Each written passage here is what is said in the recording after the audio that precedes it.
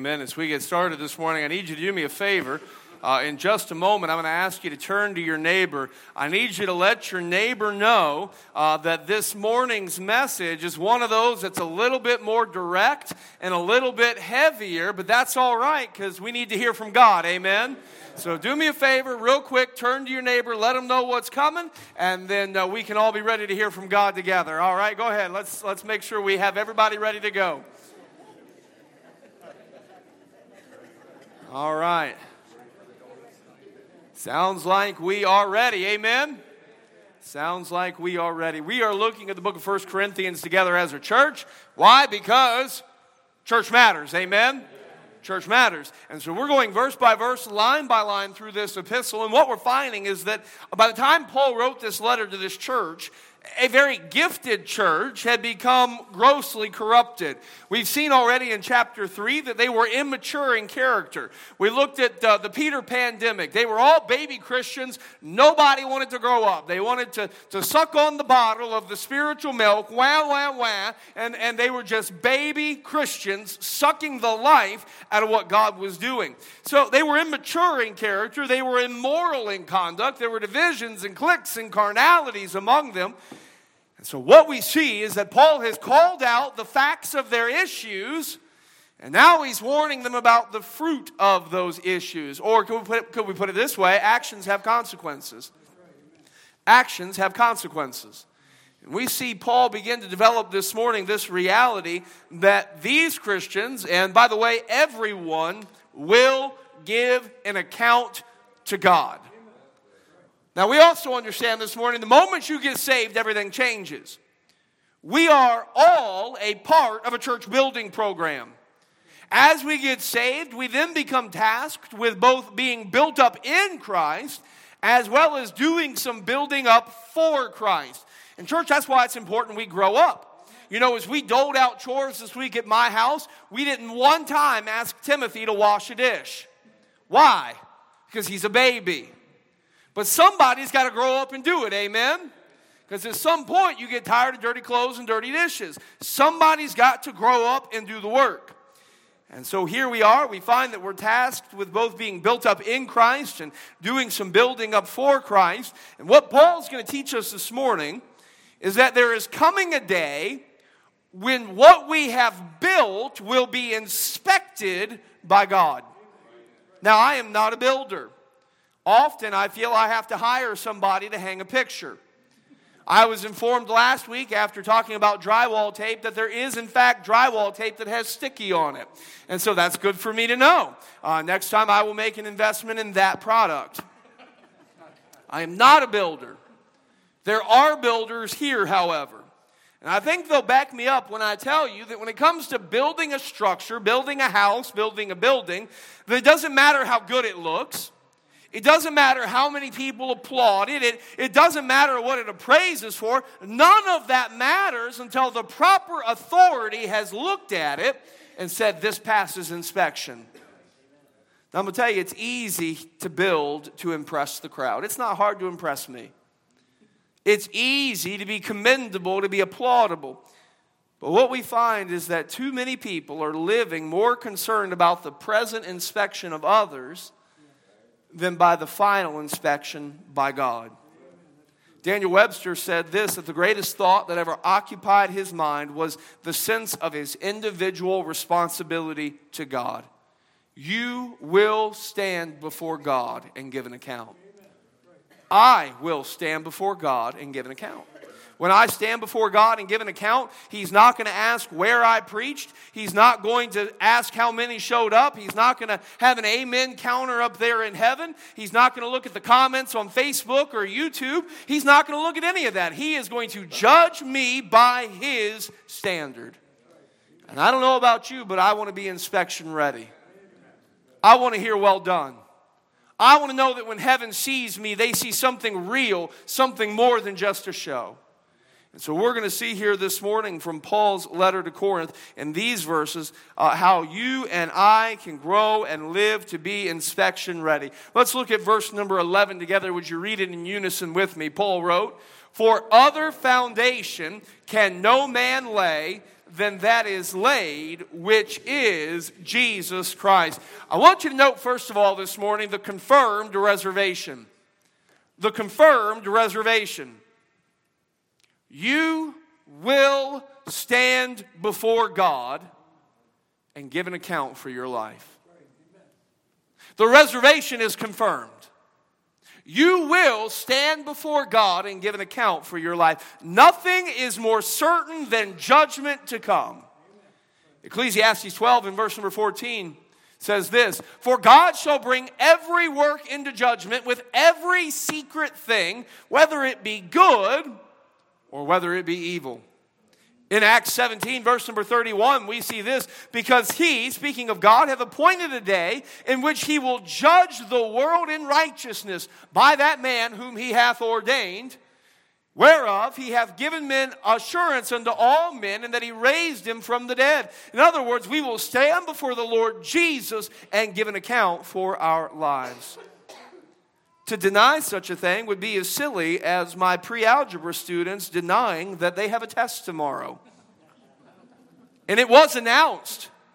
And you have been given all the requisite material to be ready. Now, for those students to show up to class tomorrow and be like, "Oh, well, I didn't really think you were serious. I thought we were good." That'd be silly. It'd be foolish. It'd be ridiculous. You will stand before God. Now, we have to understand some things about the standing before God. So I'm going to teach for a few minutes this morning. Depending on your relationship with the Lord, you will stand before Him in one of two locations. There are one of two places that you can end up. One is the great white throne. The other is the judgment seat of Christ. These are not the same place. These are not the same event. So let me help you understand the difference. First of all, we'll picture over here, all right? The great white throne is the judgment of all the unsaved, all right? So I need some wicked people to come stand at the great white throne. Sam Mendoza, Frank Wiesner. You be a wicked man for me this morning? All right, just line up right here for me. Lucas, you can be a wicked man, right? Come on. All right. No, I pick on George too much. So I'm gonna give George the morning off. All right. So everyone who ends up at the great white throne are unsaved. Only the lost go to the great white throne. Let me read you about the great white throne judgment in Revelation 20, beginning in verse 11. John wrote this, "And I saw a great white throne, and him that sat on it, from whose face the earth and the heaven fled away. There was found no place for them. And I saw the dead, small and great, stand before God. And the books were opened, and another book was opened, which is the book of life. And the dead were judged out of those things which were written in the books, according to their works. And the sea gave up the dead which were in it, and death and hell delivered up the dead which were in them, and they were judged every man according to their works. And death and hell were cast into the lake of fire. This is the second death. And whosoever was not found written in the book of life was cast into the lake of fire." Church, this is the great white throne. What is the great white throne? Think of it this way. It is the verdict and sentencing phase of a criminal trial. The book of life is open and their name is not in it. When their name is not in it, it is guilty, guilty, guilty. And then the books of their works are opened, and as they are standing before God guilty, they are judged according to their works and sent to an eternity of nothing but the wrath of God. Forever in the lake of fire. This is the great white throne. There is no hope here. There is no help here. There is no coming back from here. There is no second chance from here. This is the great white throne. Now, this is different and distinct, stay here if you would, from the judgment of the saved. There is also coming a day in which the saved will be judged before God. But this is wholesale different. You tried to give me ranch ice cream. You are not among the... You stay right where you... No. No. Barry Halstead, come on. Mrs. Utley, come on. Roger Morrow, come on. You guys can be my saved crew, all right?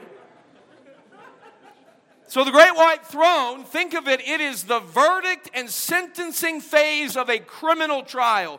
They are guilty and are judged. The sentence for them is at hand, eternal damnation and separation from God forever. Now over here we have the judgment seat of Christ. All Christians will also stand before God and give an account of their lives to God. But this is not a criminal court. This is not a criminal judgment. Think of it this way. This is like an award ceremony of an athletic competition. And so awards are going to be given out. Over here, the victory has been won. Amen? The victory has been won, and reward is at hand. And Jesus wants to give us those spoils of victory. Those victor's crowns. Think of it as Olympic medals. God wants to reward us. This is the award ceremony. So these people are judged. Amen? Because a lot of Christians think, well, I'm saved. I'll not be judged. Yes, you will. Yes, you will. Just like an athlete in a competition, you will be judged so that the Lord might give you reward. Now, everyone here is saved. And that's important to note. And we'll develop that more as we go. Everyone here is lost. These are not the same event. The idea that God just one day forms one big line and says, you here and you there, that's not happening. If you're lost this morning without Christ, you come here. Guilty as charged. If you're saved this morning, you'll come here. Victory is won. But every one of us will stand before God and give an account. Either to receive the wrath we are due or the reward we are due. I'm going to tell you, I want to be here. Amen. I want to be here. Thank you, everybody. You may be seated. You have a confirmed reservation. Let me develop it a little more if we could. You will stand before God. Hebrews 9 verse 27, the Bible says this, as it is appointed unto men once to die, but after this, the judgment. Meaning you will live, and then once you die, consequentially, then comes the judgment. The question is not whether you will stand before God. The question is where you will stand before God. Will you stand before Him at the great white throne? Will you stand before Him at the judgment seat of Christ? The Bible here in verse 11 tells us that there is only one foundation to build on. That there is only one way. The difference between being saved and being lost. The difference between reward and wrath. There is only one way, and His name is Jesus.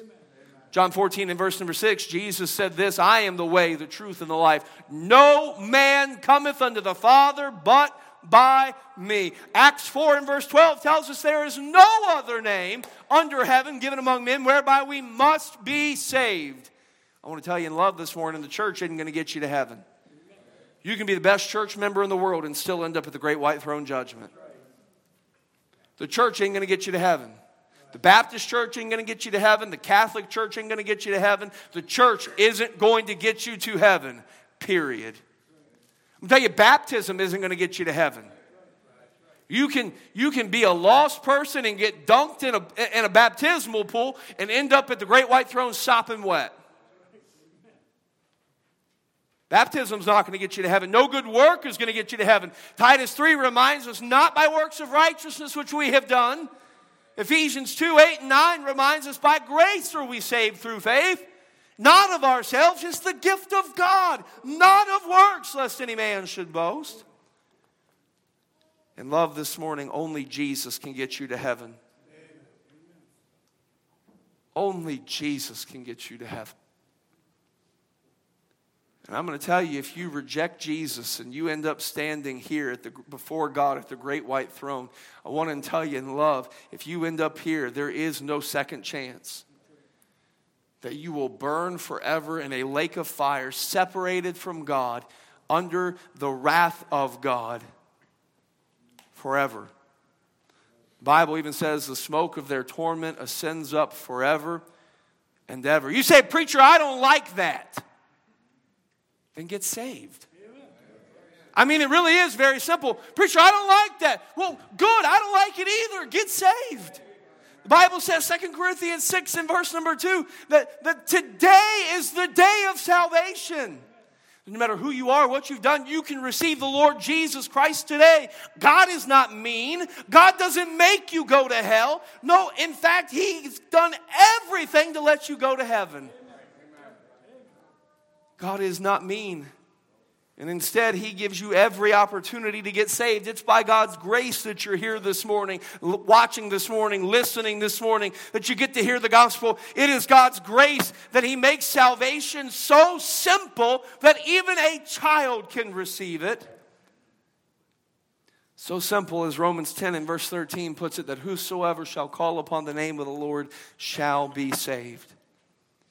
I'm going to tell you the most disturbing aspect of all of this is not that God would send men to hell, but that men would know the love of Christ and reject Him. That men would know what Christ has done for them and reject Him. Hear me this morning. You have a confirmed reservation. You will stand before God. Beloved, before we go any further, I beg you, you better know where you stand with God before you stand before Him. You have a confirmed reservation. If you're here this morning without Christ, in just a few moments, we're going to have a time of what we call invitation. It's an invitation for you to respond to God's working in your heart. This morning, if you don't know the Lord Jesus Christ, the good thing is you can know that you're saved before you leave. And I'd encourage you in that time of invitation to get my attention, get someone's attention. Come to know that you know that you know that you're saved. A confirmed reservation. You better know where you stand with Him before you stand before Him. But I want you to see how Paul continues to develop this. Look at verse number 12. Would you read 12? And we're going to be in 1 Corinthians 3, if we could, not 11. 1 Corinthians 3, verses 12 and 13. Read it with me. Now, if any man build upon this foundation, gold, silver, precious stones, wood, hay, stubble, every man's work shall be made manifest, for the day shall declare it, because it shall be revealed by fire. And the fire shall try every man's work of what sort it is. So what's this judgment seat going to look like? Because that's what we're talking about here. We're talking about the judgment seat of Christ now. So we'll leave the great white throne for another day. And now we're going to shift to what's going to happen when we as Christians stand before God. So number one, we saw the confirmed reservation. Number two, we need to understand that it will be a day of comprehensive revelation, or everything's going to be revealed. The judgment Paul is talking about here is the judgment seat of Christ, and he explains how saints will be judged when what we have built with our lives is inspected by Christ. 2 Corinthians gives us another description of this. 2 Corinthians 5 and verse number 10, we see this: for we must all appear before the judgment seat of Christ, that everyone may receive the things done in his body according to that he hath done, whether it be good or whether it be bad. Now, it's important for us to understand there the word bad has the idea of worthless, cheap. And so that bad there is not necessarily a moral bad, but it is worthless or cheap stuff that we have built with our lives. So wood, hay, and stubble. Now, to look into the analogy a little bit further, we understand that a building is only as good as the stuff it's built with. Good builders build bad things when they work with cheap stuff. Good builders build bad things when they work with cheap stuff. Now, the cheap stuff, in Paul's analogy, is wood, hay, and stubble. It doesn't stand up. It doesn't stand up. The costly stuff is gold, silver, precious stone, jewels. Christian, it matters what you build with. To make the application, it matters how you live this life. Cheap stuff, church, is that which we do for convenience. Well, I obey God when it works for me. I obey God when it's convenient. I serve God when it fits my schedule. Cheap stuff is that which we do for convenience. Cheap stuff is that which we do for self-gratification. Cheap stuff is that which we do for appearance. Cheap stuff is anything we do in the flesh. You know what? You can give the appearance that you're serving God, and you can do it in the flesh, and it doesn't matter how God chooses to bless it. If you are doing it in the flesh, it is wood, hay, and stubble, and it will burn. Cheap stuff is anything we do in the flesh, and cheap stuff, when tried by fire, will burn.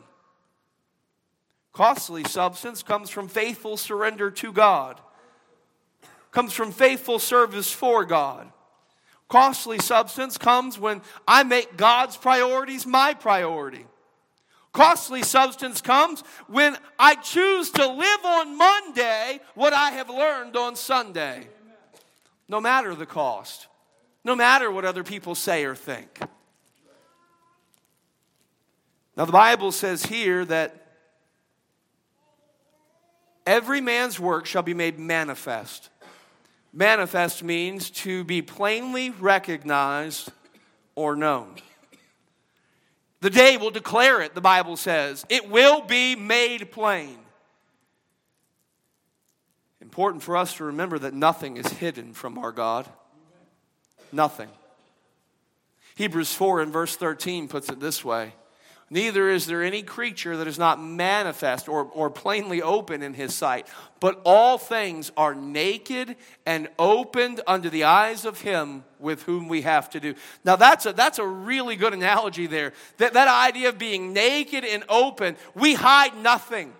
Every vulnerability is clearly exposed to God.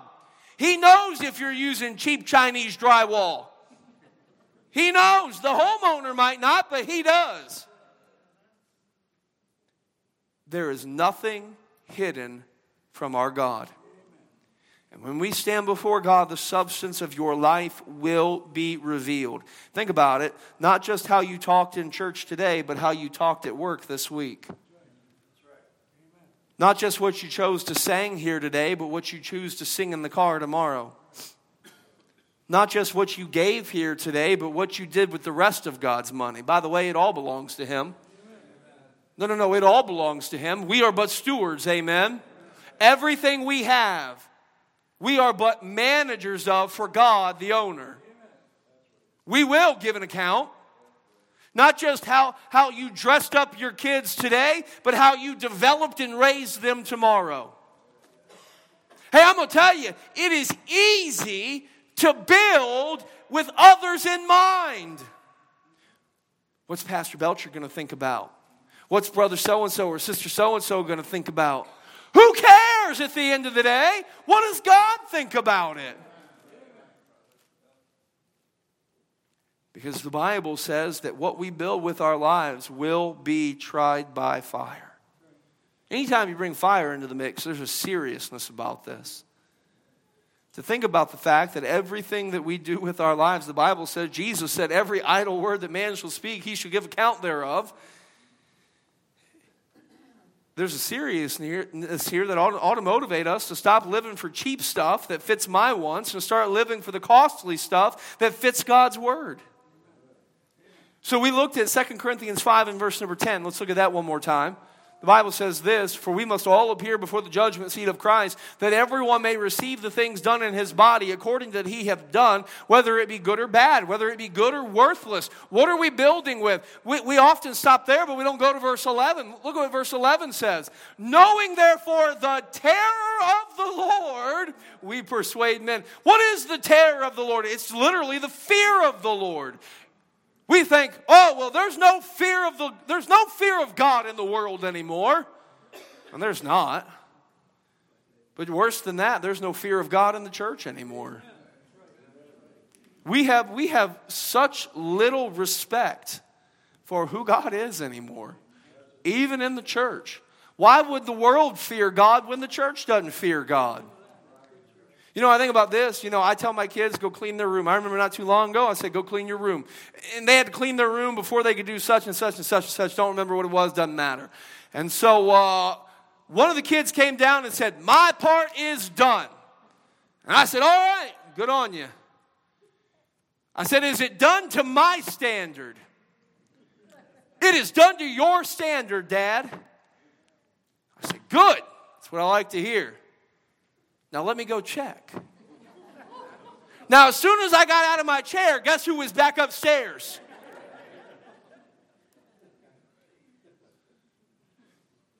But the sad reality is most of us have a greater fear of what our boss might do to us if we show up late this week than what God's going to say to us when He looks at our life. I'm going to tell you, there's coming a day when the fire of God will separate that which is worthy from that which is worthless. And Christian, it is no light thing to stand before the burning holiness of our God. Hebrews 12 and verse 29 reminds us, for our God is a consuming fire. And I'm going to tell you, it may look like gold here, but if it's cheap plastic imitation, it will melt and it will burn before the consuming fire of our holy God.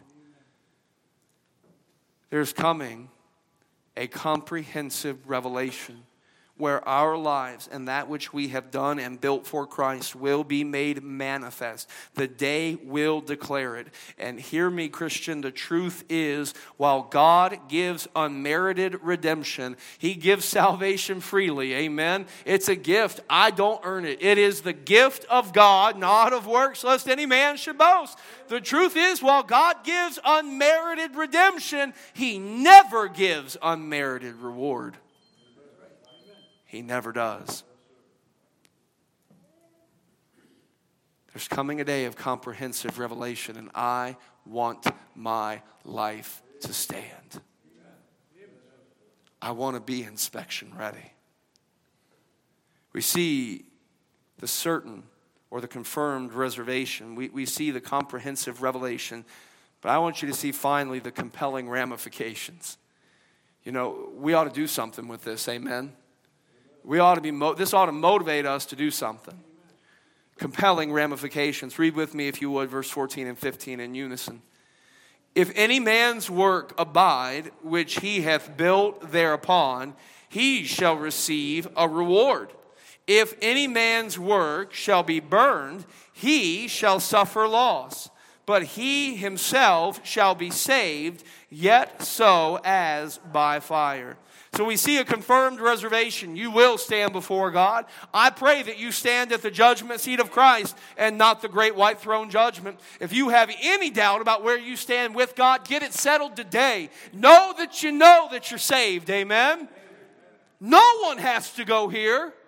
No one does. You will stand before God. Not only is there a confirmed reservation, but there will be a complete or comprehensive revelation. Our lives will be revealed. God will make manifest that which we have built, whether it is good or whether it is bad, worthless. But I want you to see finally this morning, we have a compelling ramification here. That day that we stand before God will be a day of reward, or it will be a day of regret. Now, let me be clear this morning. The reward is not eternal life. I want to hit it again. The reward that Christ wants to give us is not eternal life. Eternal life, salvation, is a gift from Jesus Christ alone. Bible makes it clear. Verse 15, if any man's work shall be burnt, he shall suffer loss, but he himself shall be saved, yet so as by fire. Why? Because God's judgment here is not for heaven or hell. It's for reward. Salvation is not a reward, it is a gift.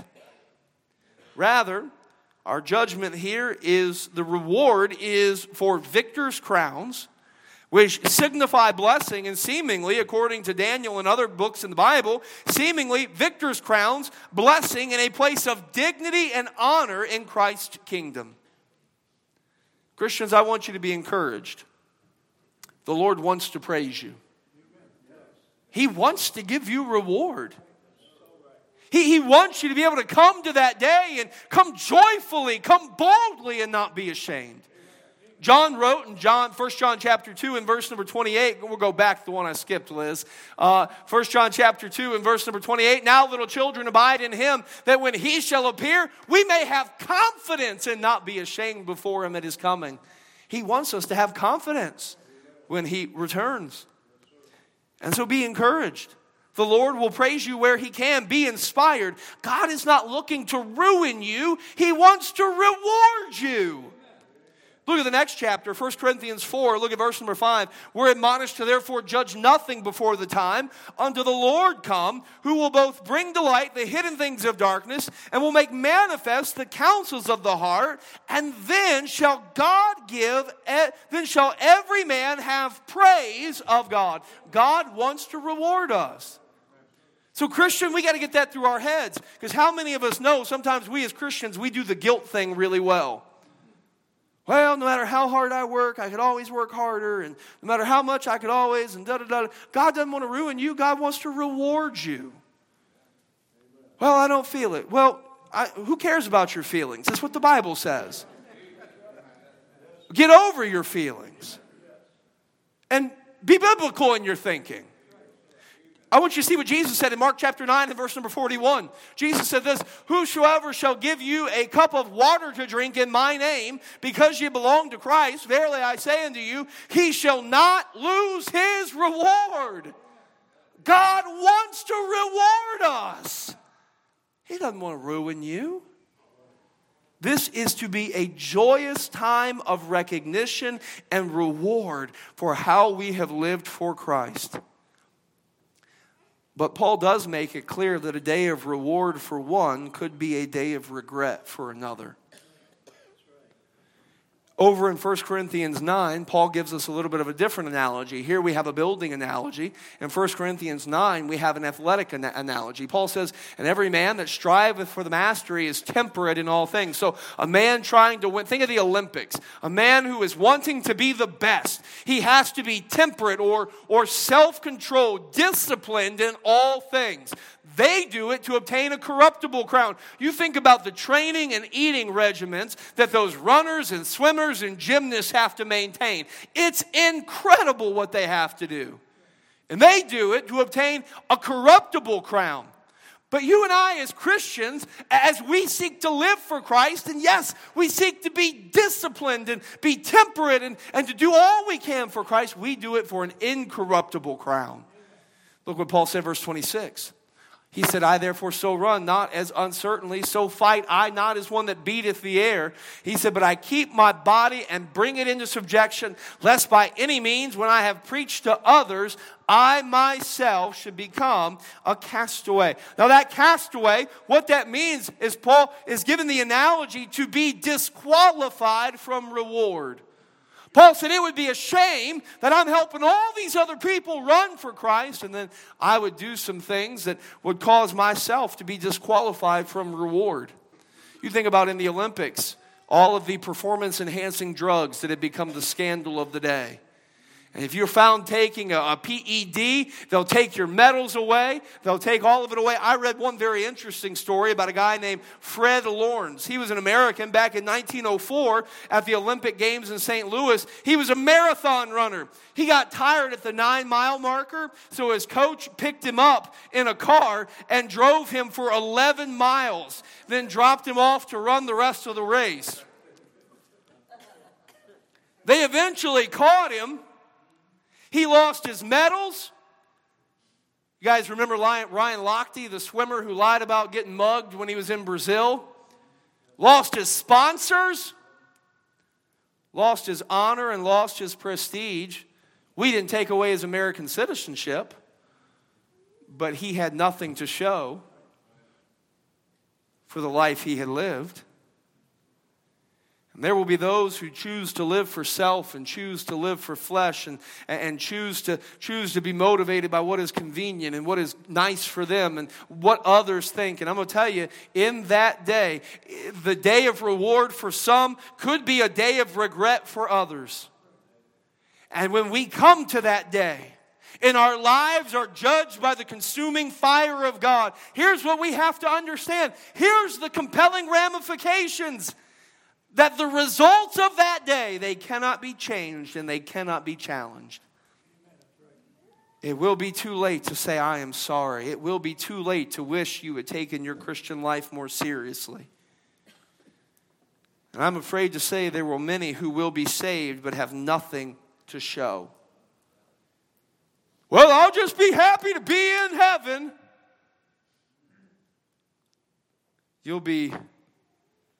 You'll have greater regret than any Olympian who got caught cheating. No one will be okay with that.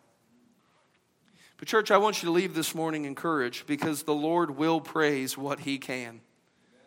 It is an award ceremony after all. I think about the fact that here in a week or two, at some point, we're going to have our big basketball, soccer, volleyball, Christian school, sports award thingers, right? And it's going to be great. So I got to coach the junior high team this year. Here's the thing, as I prepare for that day, you know what I'm doing as the coach? I am thinking about ways that I can honor those boys. You know what I'm not going to get up there and do? Well, you know, this player, he missed 87 shots this year. He turned the ball over 127 times. You know, if we didn't have you, we probably would have won more games. Let's see, this next player, well, you did a little bit better. You only missed 32 shots, but man, you didn't hit a single free throw. What's wrong with you? You went 0 for 12. That's awful. I've got third graders who do better than that. That's not what I'm doing in preparing for this. Were any of those kids perfect? No. But you know what I'm not going to do? I'm not going to stand up there and blast them for their imperfections. You know what I am going to do? I'm going to stand up there and I'm going to honor them for what I can. And there will be some that I can honor more. And there will be some that I can honor less. And to be honest, there have been a few years that I have coached. I've been doing it about 12 years now, where it's not been a good year and the kids not had a good attitude and they've not been a good teammate or a good player. They've disrespected and all those things. And I have to look at them and go, well, it's been a year. It's been a year. Awesome. So that's not fun for anybody. But I, as the coach, man, I don't want to do that. If there's anything I can honor them for, I want to honor them. And I want to rejoice in what they've done. And I want to celebrate the team's accomplishments. That's what Jesus wants to do for us. He wants to honor and rejoice in what we've done and what He's done through us and the church that's been built and the lives that have been saved and the families that have been helped. He wants to honor us. Man, He wants to honor us. You know, I think one of the beautiful things that I get excited about is, you know, nothing is going to be hidden in His revelation. But you think about it, that He didn't really hide what His standards are for us are either. You know, if we just read this book, we'll know exactly what He's looking for. You know, the Bible specifically says that as our lives are judged, there are certain things that Jesus wants to reward. By the way, your sins were judged on the cross. The Bible says there is therefore now no condemnation to them which are in Christ Jesus. Your sins were judged on the cross if you're a Christian. But your life for service will be judged. And like the Olympics, God's given us some parameters for which He's going to judge our lives. And I'm not going to give you all the verses today. I know we've been going for a little while and I got a little bit yet to go. But hear me. Do the study yourself. You'll be blessed. What is God looking for? God's looking for you to be faithful.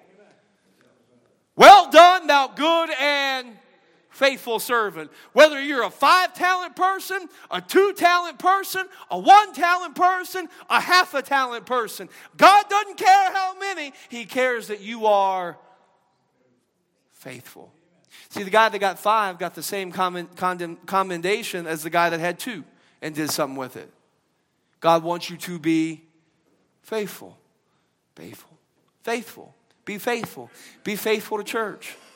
Be faithful to church. Be faithful to the service God's given you. Be faithful. Be faithful to read your Bible. Be faithful to pray. Be faithful to love others. Be faithful. Be faithful to give. Be faithful to go. Be faithful. God wants us to be faithful. What else does God want? God wants us to be fruitful. There's a crown for those who love souls. Well, I'm not a soul winner. I'm not real good at getting people saved. You don't get people saved. God gets people saved. What are we called to do? Some sow, some water, but God gives the increase. So God is looking to reward those who are looking to love on souls. It really is that simple. God's looking to reward those who are looking to love on souls. Be faithful. Be fruitful. Be focused. Paul talks about there is a crown for those who are looking for the coming of the Lord Jesus, who love His appearing. By the way, not very many people are looking for the Lord anymore.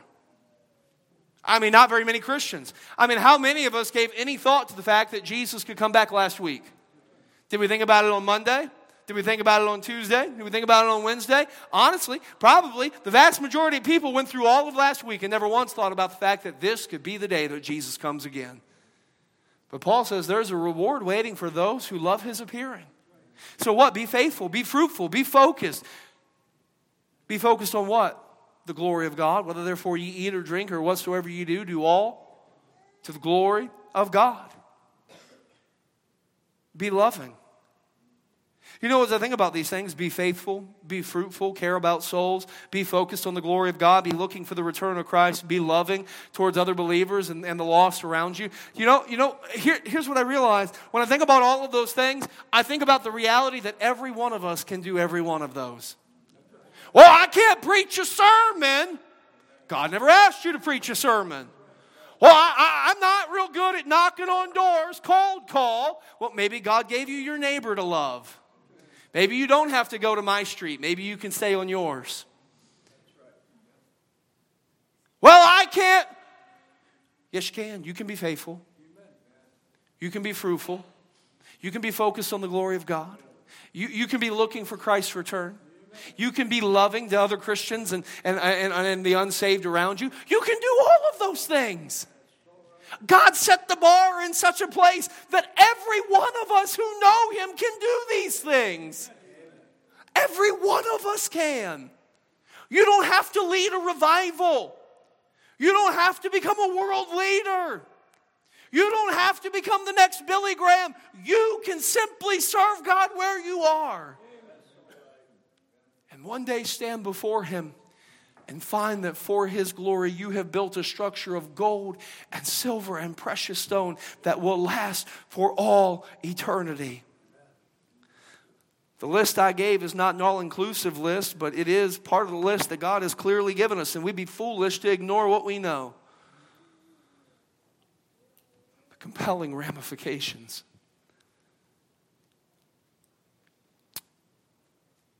Church, Daniel Webster once said that the greatest thought that ever occupied his mind was the sense of his individual responsibility to God. Can I ask you this morning, are you ready? Are you ready? Are you ready to stand before God and give an account? I'm going to tell you, it ought to be a day that we look forward to. It ought to be a day that we anticipate with great joy. If you're here this morning and you're not saved, you're not a Christian, there's never been a point in time in your life where you have turned to the Lord Jesus and received Him and what He has done for your salvation. I want to encourage you in just a moment, get it settled today. Get my attention, get someone's attention. Let us take the Bible and show you what God has done that you might be saved. You need to know where you stand with Him before you stand before Him. Are you ready? Christian, this morning, are you ready? I want to encourage you, wherever you are, whoever you are this morning, to respond to the leading of the Holy Spirit. Christian, if there's unconfessed sin in your life, repent. Christian, if there's wasted time, wasted talents, wasted treasures, squandered opportunities, redeem them. Don't allow ignorance and indifference to God's word and God's will remain any longer. As the Holy Spirit has spoken to you this morning, would you obey Him?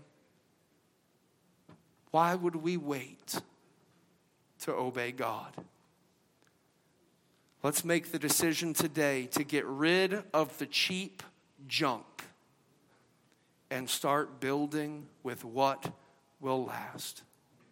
We'll leave you with this last bit of good news, and then we'll have a time of invitation. The good news is that no matter where you find yourself today, before you stand at a throne of judgment, you have access today to a throne of grace. And I pray that each of us will come before that throne of grace today, that on that day we might find ourselves inspection ready. Standing together this morning, heads bowed, eyes closed.